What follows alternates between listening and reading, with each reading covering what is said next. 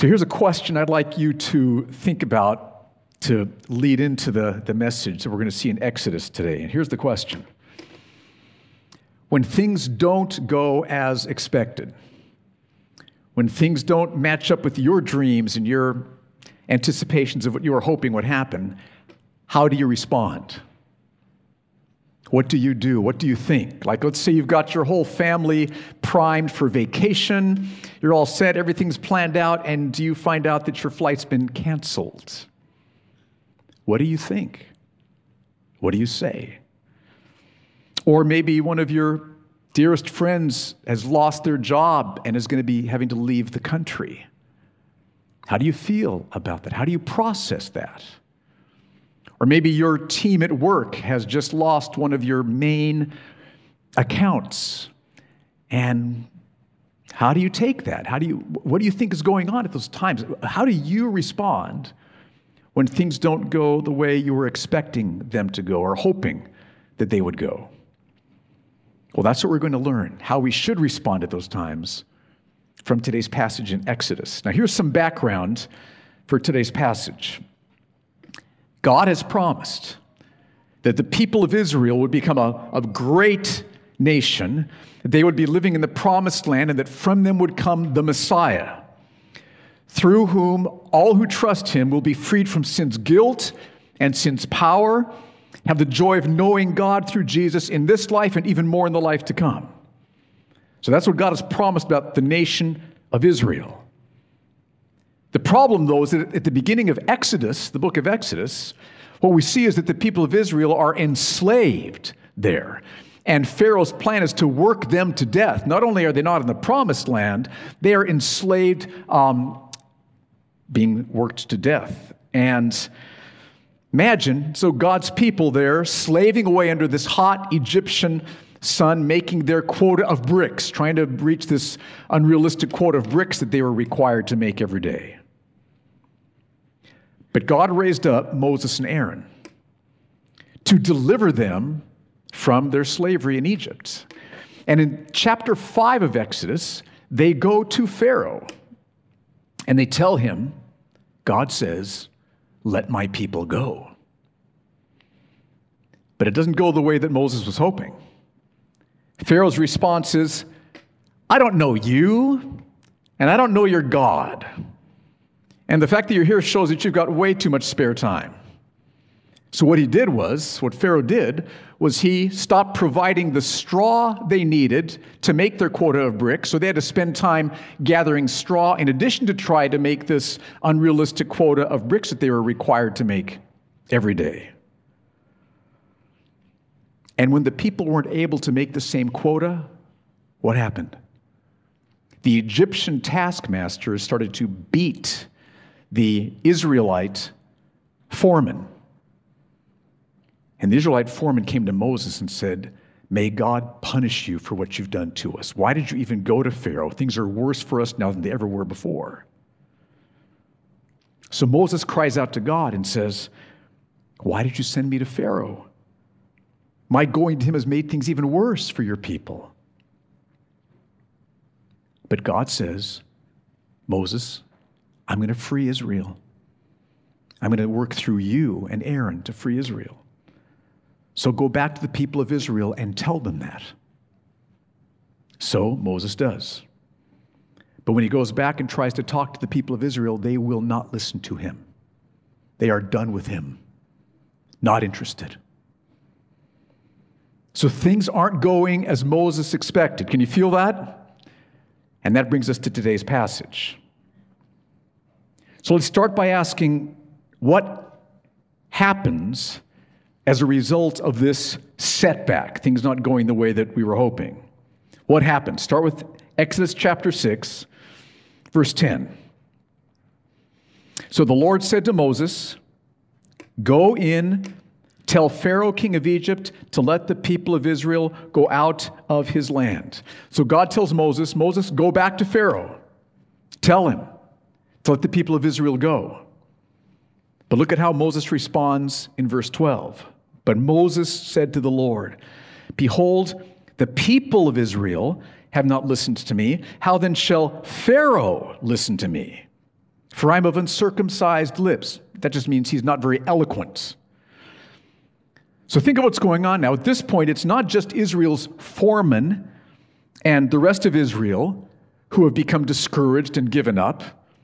Now Moses is giving up. I mean, think of what's happened. Moses had gone to Pharaoh, but Pharaoh rejected him, made Israel's slavery even worse. So the foremen, they were beaten as a result. They came to Moses and said, may God punish you for what you've done. The whole nation of Israel isn't going to listen to Moses anymore. And now Moses thinks Pharaoh isn't going to be listening to him anymore. So that's how Moses responds when things don't go as expected. He's discouraged. He's unbelieving. He's ready to give up. Can we relate? Anybody else respond in those ways? Now, one thing we need to understand here is that none of this should have surprised Moses, because God had warned him that Pharaoh would not listen to him. Remember, back in chapter 4, verse 21, look at what we read. This is where God warns him, prepares him. Verse 21, the Lord said to Moses, when you go back to Egypt, see that you do before Pharaoh all the miracles that I've put in your hand, in your power, but I will harden his heart so he will not let the people go. So God loves Moses, and God wanted to prepare Moses. And so with great love and wisdom, God warns Moses, prepares Moses for this. So the reason that Moses was discouraged by things not going the way he had expected was because Moses had forgotten what God had said back in chapter 4, verse 21. And I just thought, I do that a lot of the time too. Don't you? Think of how often we forget what God has said. Now, we know God has given us amazing promises in the Scripture of what he will do for us. But he's also, in his love and his wisdom, warned us about trials coming. Like John 16:33, where Jesus says to us with great love and tenderness, in the world, you will have tribulation. In the world, you will have tribulation. Be of good cheer. I've overcome the world, but you're going to have tribulation. Paul in Acts chapter 14:22, he's preaching through the churches he's planted, and his message, Luke summarizes it as saying, through many tribulations, we must enter the kingdom of God. Many. Okay, this is warning. God is warning us. Peter in 1 Peter 4, verses 12 and 13 says, beloved, do not be surprised at the fiery ordeal amongst you, which comes upon you for your testing, as though some strange thing were happening to you. Warning after warning after warning. But isn't it true that just like Moses, we can forget those warnings, right? So when trials come, we're shocked. What's happening? I thought God loved me. I thought I was saved, right? Isn't that how we respond? What's going on? And that just shows that we've forgotten God's warning.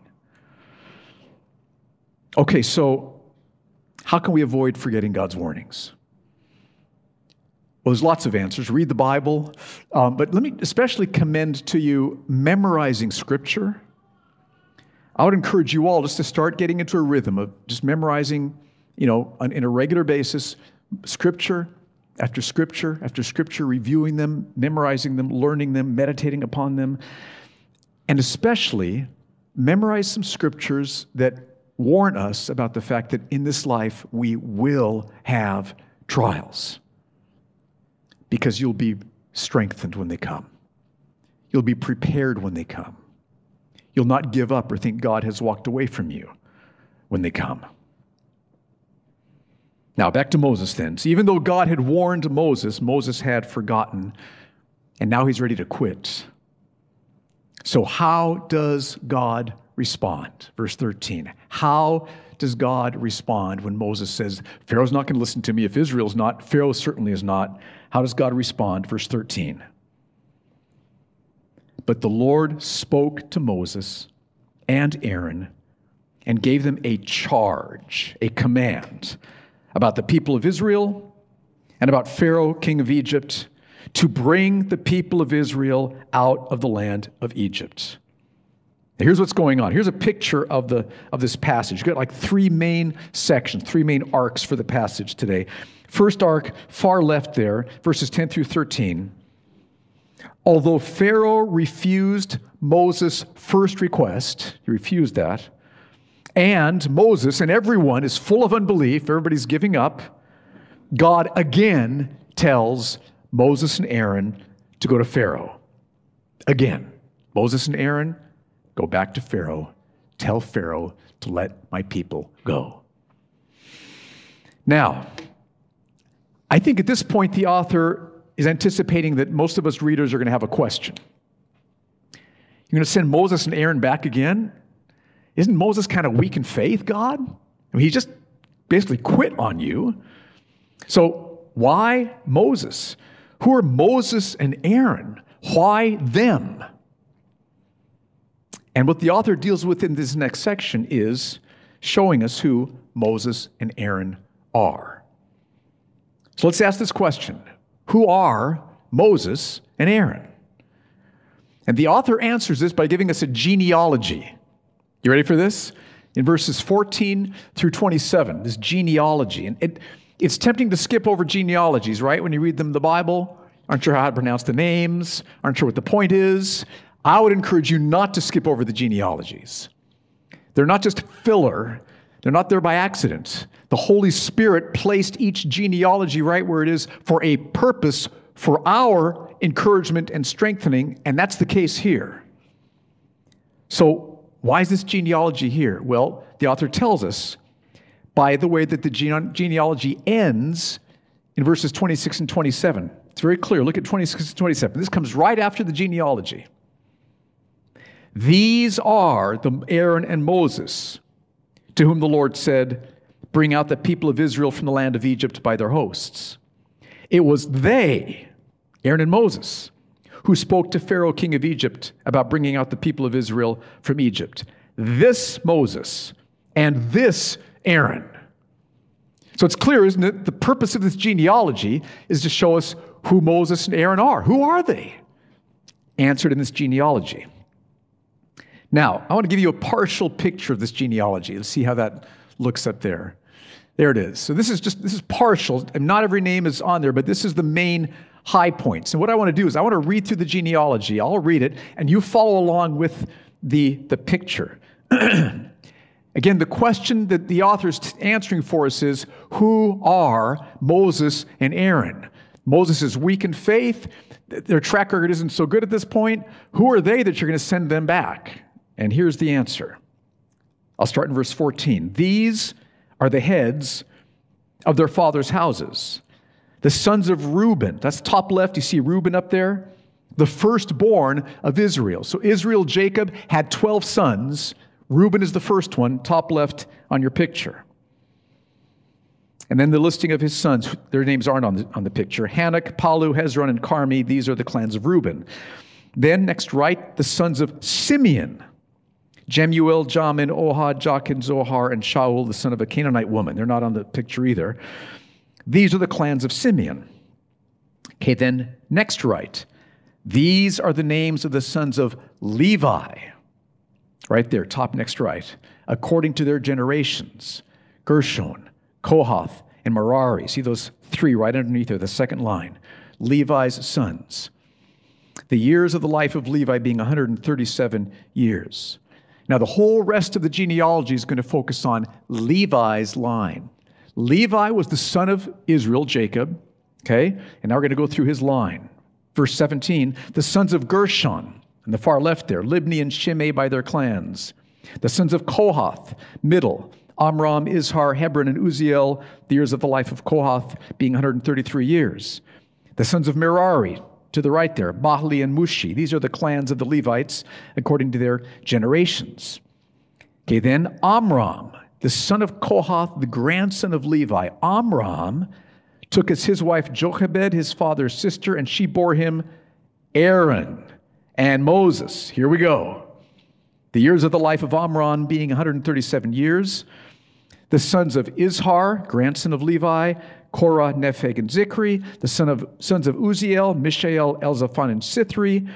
Aaron took as his wife Elisheba, the daughter of Aminadab, and the sister of Nashon. She bore him Nadab, Abihu, Eleazar, and Ithamar. The sons of Korah, Asir, Elkanah, and Abiasaph. These are the clans of the Korahites. And Eleazar, Aaron's son, took as his wife one of the daughters of Putiel. She bore him Phinehas. These are the heads of the fathers' houses by the Levites, by their clans. Then verse 26, here's the punchline. These are the Aaron and Moses, by whom the Lord said, bring out the people of Israel from the land of Egypt by their hosts. It was they, Aaron and Moses, who spoke to Pharaoh, king of Egypt, about bringing out the people of Israel from Egypt. This Moses and this Aaron. Whew, okay, we did it.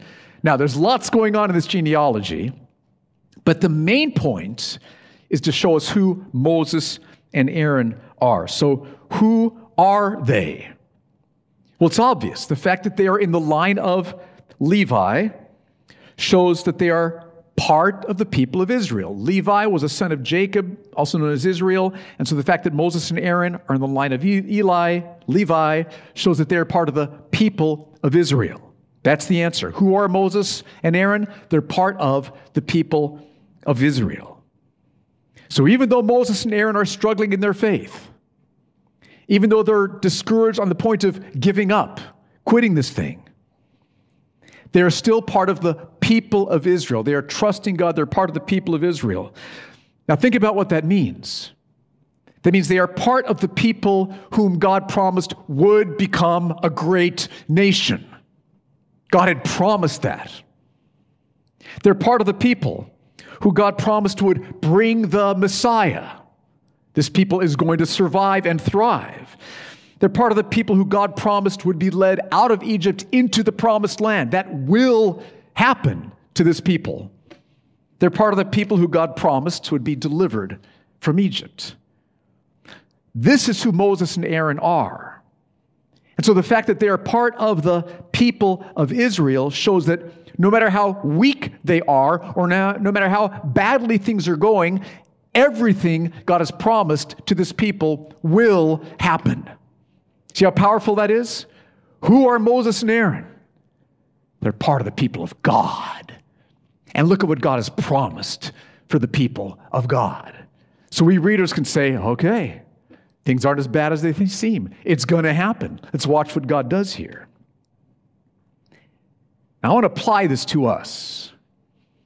And I would encourage you that when things don't go the way you were hoping, I want to encourage you to ask the question, who are we? Who are we? Because you are trusting Jesus, you are part of God's people, the church of Jesus Christ. That's who you are. By faith in Jesus Christ, not because of how strong you are or how effective you are, but because you're trusting Jesus Christ, you are part of the people of God, the church of Jesus Christ. And so no matter how badly things are going, no matter how shocking the disappointment might be, you can know that because you are part of the people of God, you're part of the people for whom God has promised to work everything out for great good. Promised. No doubt about it. You're part of the people who God has promised, I will be with you. I will never forsake you. I will strengthen you to fight the fight of faith when you're discouraged. You're part of the people of God. That's a promise. You're part of the people who God says every need of yours will be met. Every step will be guided. Every sin will be forgiven. Every weakness will be strengthened. You're part of the people who God said, our feet will crush Satan's head. Romans 16. Check that out. And we're part of the people who God is going to keep persevering all the way in faith, all the way to the end, so that every one of us who are trusting Christ are going to enter heaven victorious, brought into the presence of God, to have the joy of knowing Him, beholding Him in Christ forever. You are part of the people of God, the church of Jesus Christ. So when things don't go as you are hoping that they would have gone, when things are going sideways, when you can't imagine trial after trial after trial, who are you? You're part of the people of God, the church of Jesus Christ. And all that God has promised has not changed. This is who your God is. Okay, here's what we've seen so far then. Here's the arcs, starting to fill them in. Verses 10 through 13. Setbacks. Although Pharaoh refused Moses' first request and everyone is full of unbelief, God again sends Moses and Aaron to Pharaoh. That's 10 through 13. Now, verses 14 through 27. Moses' unbelief makes us wonder, who's Aaron and Moses to be sent back to them again? They aren't doing so well. The answer is verses 14 through 27. They are part of the people God has promised to deliver from Egypt. So it will happen. Now, before Moses and Aaron head to Pharaoh again, something needs to take place. Moses' faith needs to be strengthened. Last time we heard Moses, he says, Pharaoh's never going to listen to me. And so Moses' faith needs to be strengthened. That's what happens in this next section. Chapter 6, verse 28 through chapter 7, verse 7, God strengthens Moses' faith. And Moses and Aaron then obey God. They're back in the fight again. So let's ask, how does God strengthen Moses' faith? First of all, in verses 28 through 30, we're reminded of Moses' unbelief. It's a recap of what we just saw before the genealogy. On the day when the Lord spoke to Moses in the land of Egypt, the Lord said to Moses, I am the Lord, tell Pharaoh, king of Egypt, all that I say to you. But Moses said to the Lord, behold, I am of uncircumcised lips. How will Pharaoh listen to me? So, problem, unbelief. Now, how does God then strengthen Moses' faith? First of all, I love this. He reaffirms his call to Moses and Aaron. Verses 1 and 2. And the Lord said to Moses, see, I have made you like God to Pharaoh, and your brother Aaron shall be your prophet. And he explains that in the next verse. You shall speak all that I command you. You'll speak that to Aaron. And your brother Aaron then shall tell Pharaoh to let the people of Israel go out of his hand. So you, Moses, are going to speak my words to Aaron, who's going to speak my words to Pharaoh. So you're going to be like God to Pharaoh, calling him to let the people of Israel go out of his land. So God says, Moses, nothing has changed. You're discouraged. You're weak in faith. Nothing has changed. My plan has not changed. My promises have not changed.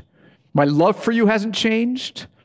You and Aaron are going to go and tell Pharaoh to let people of Israel go. And that's what God says to us as well at those times, doesn't he? When our faith is weak, when we're struggling. He says, if things don't work out the way you hoped, if things aren't developing as you expected them to develop, nothing has changed. God's love hasn't changed. God's promises haven't changed. God has promised to work out that trial, that difficulty, to bring you great good. He's promised that that trial you're facing now is going to bring you even more joy in Him than you would have had otherwise. None of these things have changed. God hasn't changed. His love for you hasn't changed. His promises haven't changed. Sure, the circumstances are looking difficult, but God has not changed. Nothing has changed, Moses. Nothing has changed, Grace Church. Nothing has changed, beloved one. Nothing has changed. God is the same yesterday, today, and forever. That's what God tells Moses, and that's what God tells us. Then, in verses 3 and 4, he reminds Moses that he's going to harden Pharaoh's heart. Verse 3, but I will harden Pharaoh's heart. And though I multiply my signs and wonders in the land of Egypt, Pharaoh will not listen to you. Now, this is what Moses forgot earlier, right? He forgot this part. God lovingly, wisely is reminding Moses, Moses, you must go and tell Pharaoh to let my people go, but I am going to harden Pharaoh's heart. He will not listen to you. So let's talk about that a little bit. What does it mean that God hardened Pharaoh's heart? And what does this say then about how God's sovereignty relates to our choices? How does God's sovereignty relate to the everyday choices that we make? This is a big old topic, okay? But I would encourage you, if you haven't done so, to do some serious study on this topic.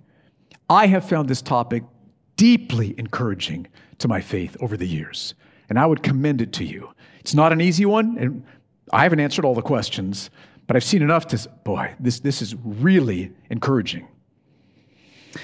What I've seen throughout the Scriptures is that God is sovereign over all of our choices. You just see this everywhere in the Bible. I mean, you just can't escape it. All the way back to the first book of the Bible, remember when we were studying Genesis, we studied Genesis chapter 50, verse 20, where Joseph is talking to his brothers who had sold him into slavery. Remember that?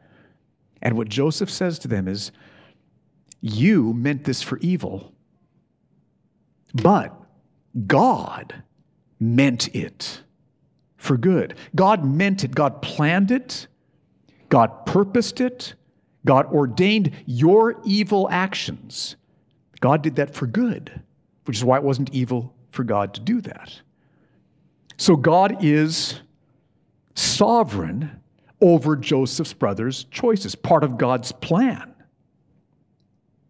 Proverbs 16:9 says that the mind of man plans his way.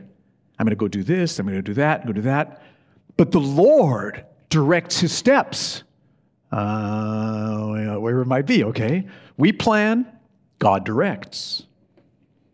2 Timothy 2 says that when God saved you, he gave you repentance.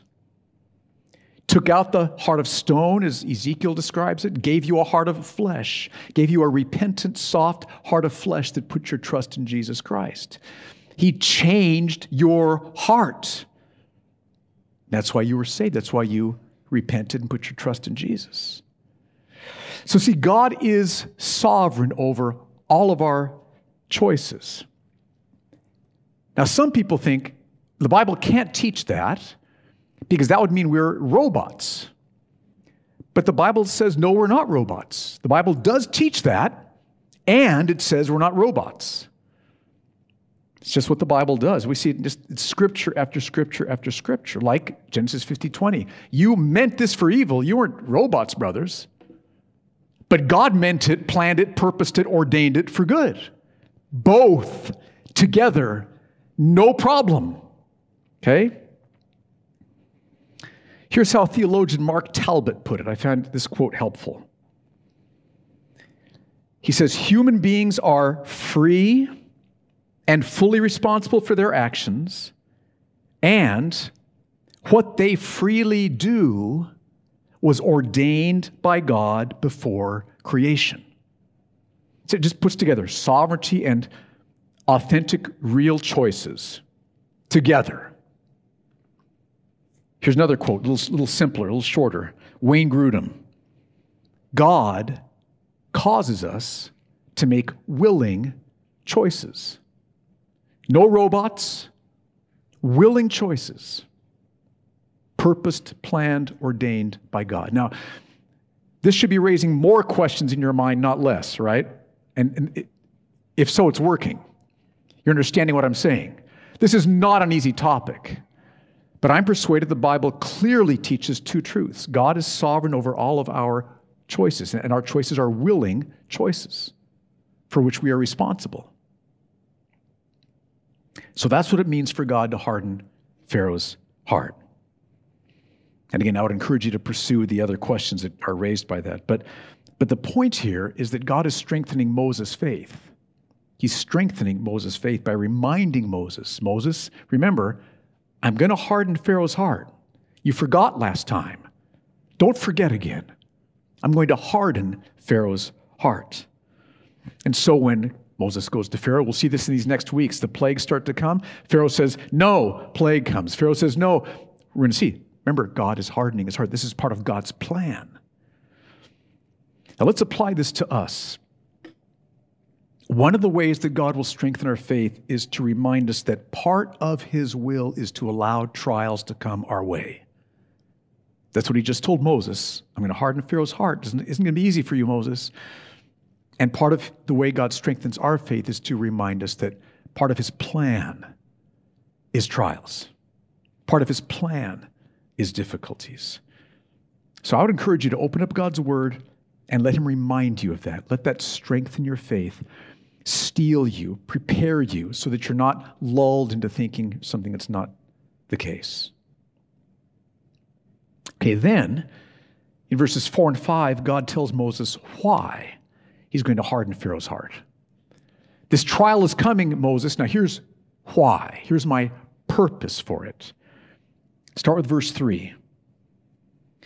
But I will harden Pharaoh's heart, and though I multiply my signs and wonders in the land of Egypt, Pharaoh will not listen to you. Then I will lay my hand on Egypt and bring my hosts, my people, the children of Israel, out of the land of Egypt by great acts of judgment. The Egyptians shall know that I am the Lord when I stretch out my hand against Egypt and bring out the people of Israel from among them. So the reason God's going to harden Pharaoh's heart is because that will give God an opportunity to work more miracles, more signs, more wonders, more miracles, more signs, more wonders. It'll just be this dazzling display of God's power and authority and majesty. And the purpose of that is so that the Egyptians will know that I am the Lord, God says to Moses. So there is a purpose for all this, Moses. I'm in control. When Pharaoh says no, I'm in control. Because there's going to be a display of my glory, and the Egyptians will know that I'm the Lord. Compare two scenarios. What if the first time that Moses and Aaron go to Pharaoh, God says, let my people go. Pharaoh says, okay, it's been great having you. Lord, go get them. And then Israel just leaves. Okay, well, Israel would have loved that one, right? Woohoo! They would have loved it. But Egypt would have just been going on with their routine as usual. No display of God's power and glory to Egypt, right? So that's not what happened. There's another scenario. Moses and Aaron go to Pharaoh. He says no. And a powerful sign comes. They go back. Pharaoh says no. Another sign comes, a miracle. Amazing things we'll be reading about in these next 2 weeks. And so there's display after display after display of God's reality and God's power and the fact that the God of the people of Israel is God. He is the Lord. That's what's happening here. Now, we don't know all that ended up happening with Egypt. God says this is so that Egypt will know the Lord.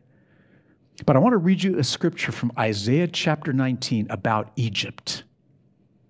We don't know when this happened, but we know it has or will or is going to take place. Isaiah 19, verses 24 through 25. Actually, I'm going to start with the last part of verse 23, which won't be on the screen, though. That's okay. There it is. Here's the last part of verse 23. The Egyptians will worship with the Assyrians. Last part of verse 23. Then verse 24. In that day, Israel will be the third with Egypt and Assyria, a blessing in the midst of the earth, whom the Lord of hosts has blessed, saying, blessed be Egypt, my people. This is God talking. Blessed be Egypt, my people, and Assyria, the work of my hands, and Israel, my inheritance.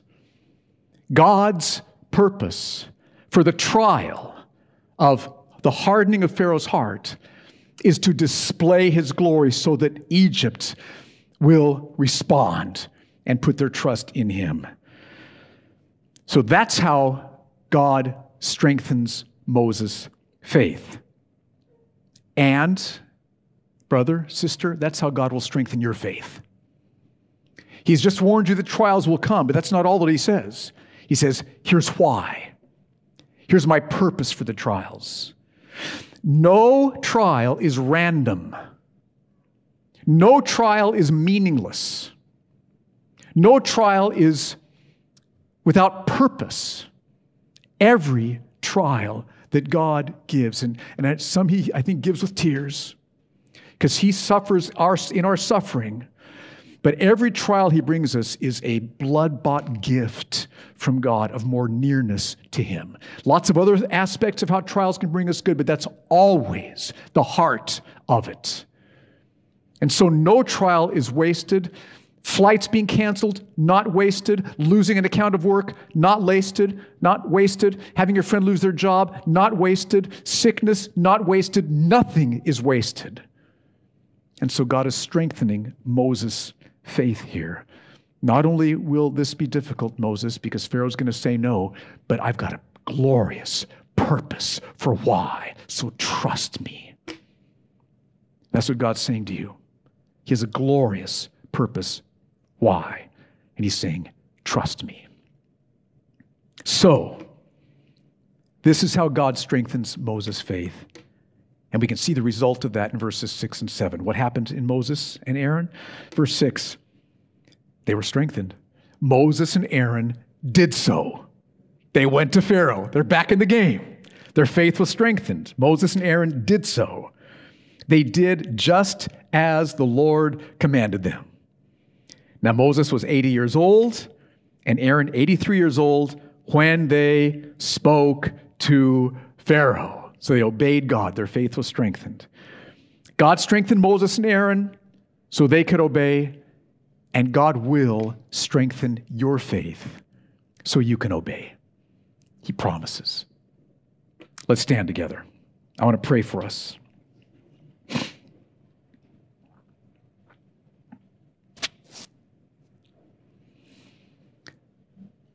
Father, I pray for us as a church that you would help us understand your plans, your purposes, so that we would not be devastated when things don't go as we expect, so we could be able to fight through to trust your promises, your purposes for the trials that come our way.